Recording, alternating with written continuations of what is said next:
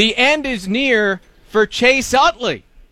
The villain of Queens is expected to announce later today that he is retiring from baseball at the end of this season.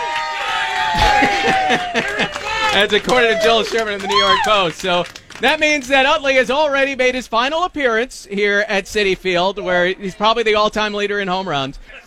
But the Mets will face Chase Utley 3 more times. They have a series in L.A. In early September. So Mets fans can go out to L.A. and give Chase Utley a proper goodbye, if not right here. There you go.